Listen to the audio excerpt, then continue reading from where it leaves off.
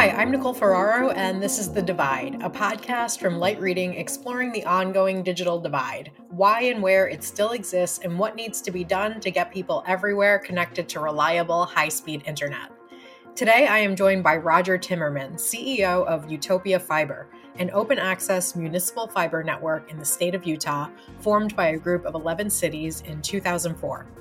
He and I discuss why these cities chose the municipal open access model, how it works and why it works, and we get into the ongoing debate around whether or not the federal government should support municipal networks and what other municipalities should be prepared for as they embark on building out broadband themselves. Roger, thank you so much for joining me. Welcome to the podcast. Very excited to talk to you. Thanks, Nicole. Happy to be here. So to start off, could you just give me some background on Utopia Fiber? Tell me a bit about where it's active, how it got started, and what type of network it is. So Utopia Fiber, we're a consortium of cities, essentially. So a lot of people think we're just some company out there building and selling fiber services and things, but we were the effort of cities who recognized the need. And actually almost a last resort for them. They had tried to work with private companies.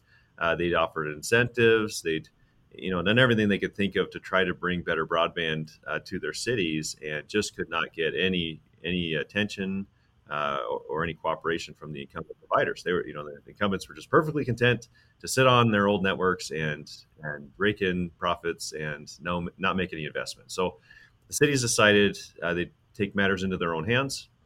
They would create a partnership so that they get some economy of scale and doing lots of cities. And some of these cities were rural and some of them are small. Some of them are bigger. I mean, we have several of the top 10 cities in Utah. And so just the cooperation of all these cities together made sense. So they wouldn't duplicate effort and would get that economy of scale. So they created Utopia Fiber as an interlocal entity. In Utah, it's a lot like a Joint Powers Authority or some other cooperation of public agencies.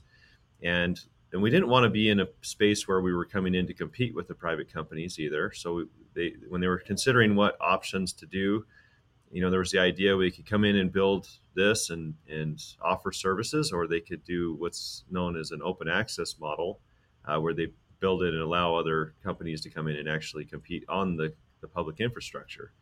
At that time, their hands were forced a little bit because the state legislature decided they wanted to squash this effort, right? And that's heavily incumbent driven.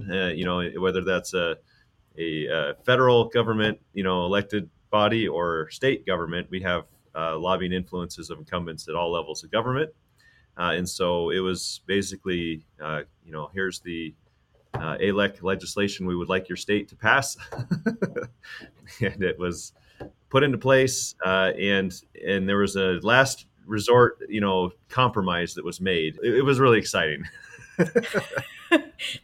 Sounds familiar to a story that's going on. They got an exception made in there that was basically, we're going to not put in all these prohibitions, or these prohibitions are not applicable if you do open access, is essentially what it means. And if you do a careful reading of the state code, it doesn't outright prohibit municipal fiber. They said, yeah, this would show our hand. We'll just make it so ridiculously prohibitive that no one would ever do it. And that's the way this code reads. It's just this horrible, horrible chapter of garbage legislation that written by incumbent providers to just stifle any efforts. And so this exemption is where we live. We basically say none of that garbage applies because we're open access, and we partner with private providers to offer services. And that was a good model anyways. So it didn't kill us. It just made the decision of how we would do this. So we build fiber networks. We put it to the homes, to the businesses, throughout a community. There's no redlining. This is a city effort. So we're like, we want this to go everywhere. We want our low income areas. We want our higher income areas. We want our rural areas. We want our urban areas. We want, this to be very accessible to everyone. It's not profit driven, although we do want to have revenues to cover the costs of our projects. And so we build this fiber. We let the private companies come in and use it. So they essentially lease connectivity on the network, and they compete with each other. So if you were to go to our website and sign up, you'd actually get a shopping cart, and you can go in there and say, I want this provider. And there's internet, there's phone, there's TV options. Nowadays, mostly people just get a really good internet connection. And then there's a lot of good over-the-top solutions. But there's a lot of competition. We've got 15 providers.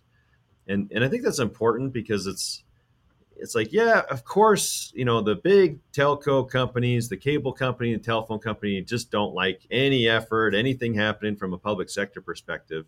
But for every one of those, we've got 10 or so of these private local companies that say, I want to be a broadband provider, or I am a broadband provider, and I need this fiber infrastructure. So we don't, this isn't anti-company or anti-private sector. This is pro-private sector, pro-competition.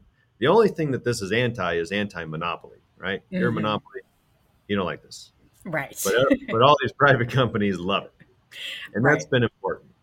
So anyways, lots of choice. We were originally 11 cities. We have done a bunch of additional partners with cities. It's gone really well.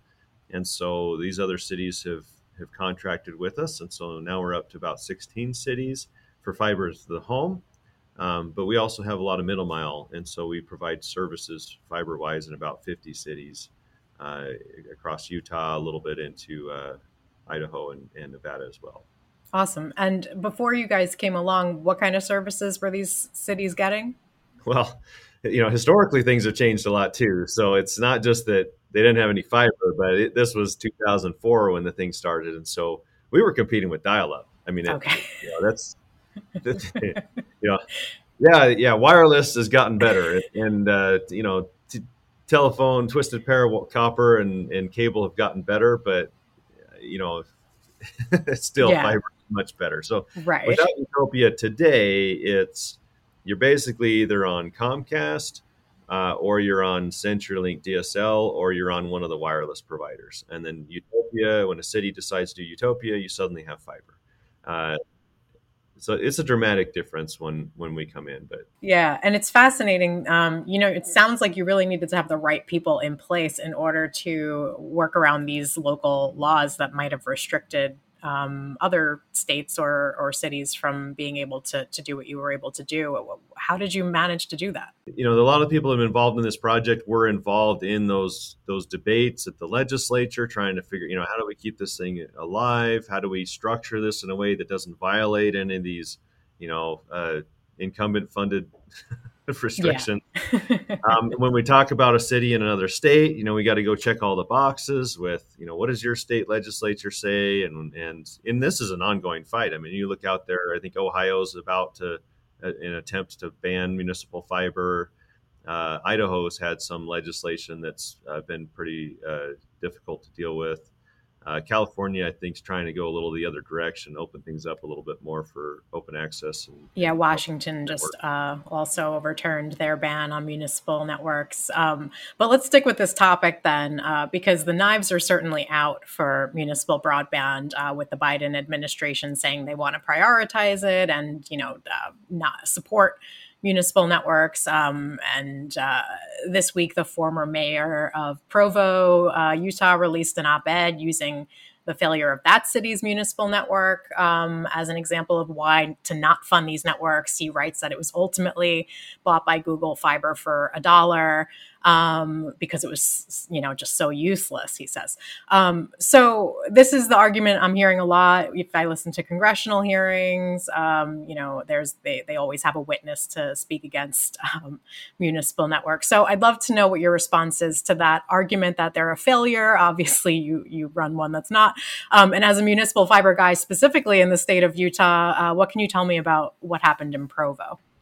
Yeah, the funny thing is, I see the exact opposite narrative to what happened in Provo as what John Curtis says. I'm just like, what he's saying is this oversimplification of what happened.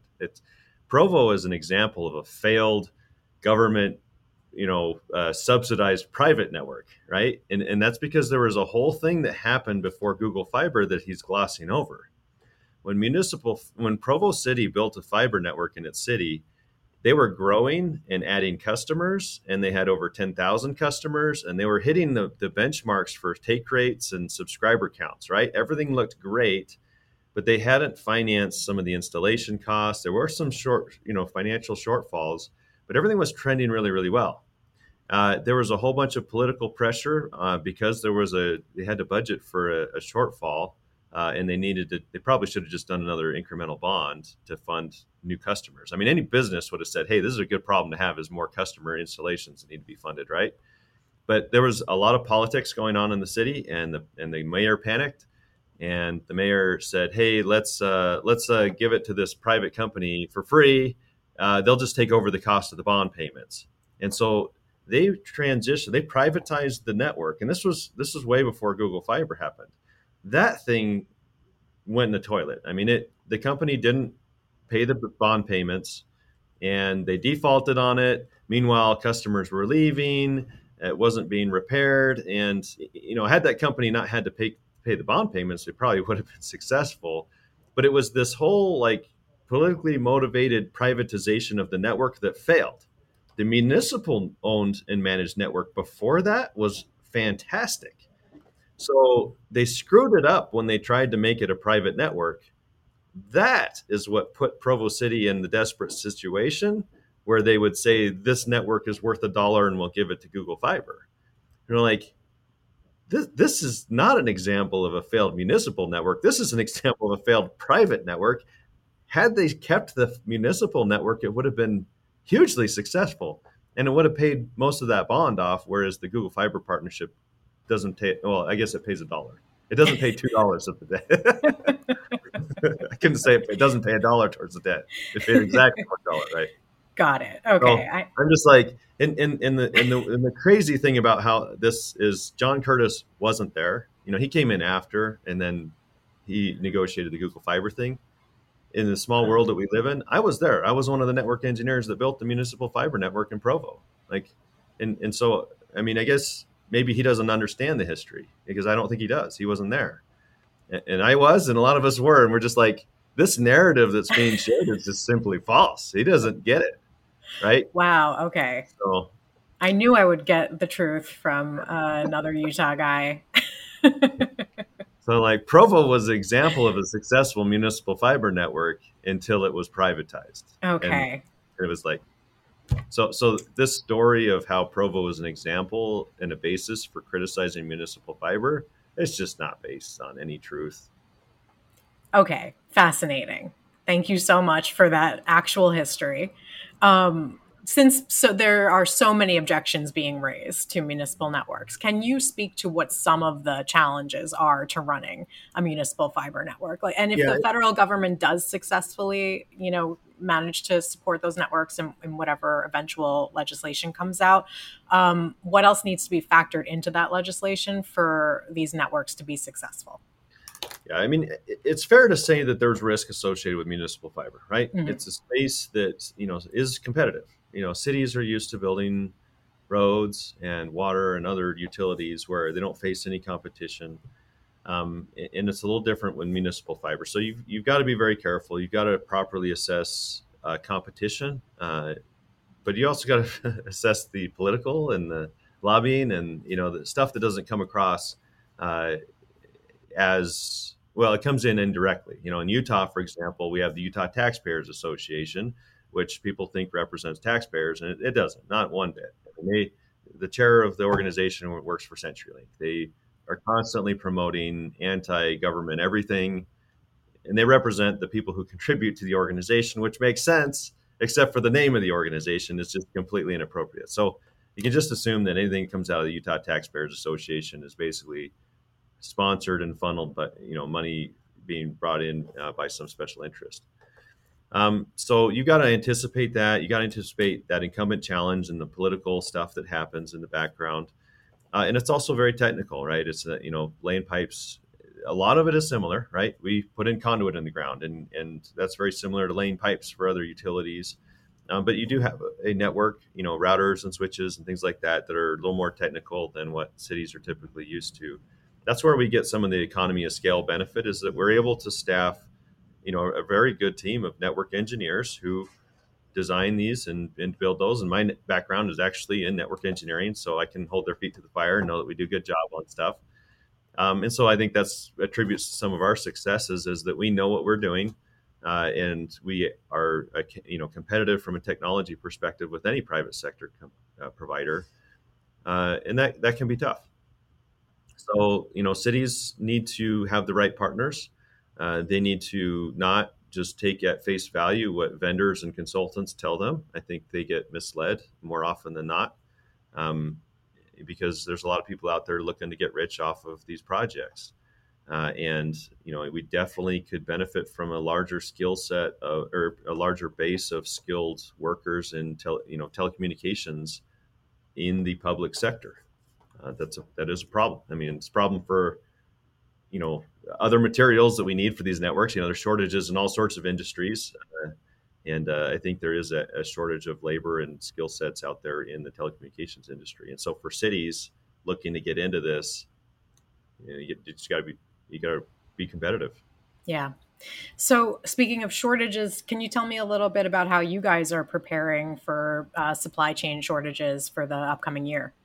Yeah, we forecast our stuff out quite a ways. We have some of these new city partnerships, and we order our materials for these projects a full year in advance, and that's a little crazy to be that far in advance. But if we don't use it for that project, we'll use it for another project.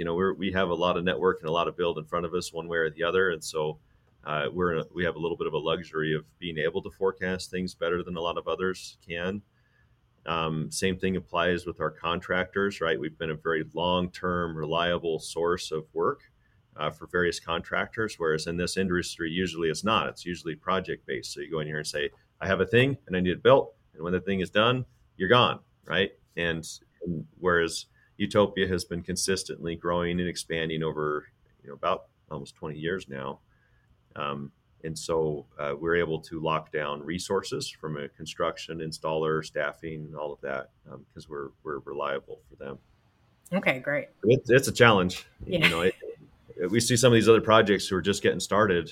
There's another one, I want to call them out, so they might get mad at me, but let's say there's another city in our area who said, we're going to do it ourselves. Yeah. And I've told them, like, I sure hope you've ordered all the materials for your project, because you're not going to be, you're going to break ground and you're not going to have anything to put in that ground, right? Yeah, I'm hearing a year from some people in terms of delays for materials. Yeah, so some of these independent projects we look at and say, you're probably on a 4 to 5 year build out schedule, whereas if it were done under a Utopia model, it'd probably be 2 to 3 years at most, because we are so far ahead on materials acquisition, resource, nailing down resources from contractors and labor and all that other stuff. So yeah. Wow. Well, it sounds like the state of Utah is very lucky to have you. And I really appreciate you taking the time to talk to me about all of this today. I will definitely be keeping up with you, and especially as these battles over municipal broadband continue at the federal level. Yeah, I would just say, like, this is a good model. And for anyone who's thinking about this, there's so much pressure. You say, where's this coming from? It's not coming from cities. It's not coming from people. People in the cities and the communities desperately want better broadband, and municipal fiber works, and even open access, which does add a layer of complexity with the private partners out there, still works, and it's an excellent solution. It's the very best compromise of politics, right? Because we're not competing with private sector, we're enabling private sector. Like, this should be the future of broadband in America. Yeah. And there's just all this opposition out there, and it's unfounded. So we need to oppose these false narratives that are out there. Please reach out to those who know and have experiences in this. We're, through podcasts and other forums, we're out there sharing the message. Yeah, absolutely. But, follow up with those and talk to the other networks that are out there. There are people out there who know what they're doing, who are good at this. And we're happy to help where we can.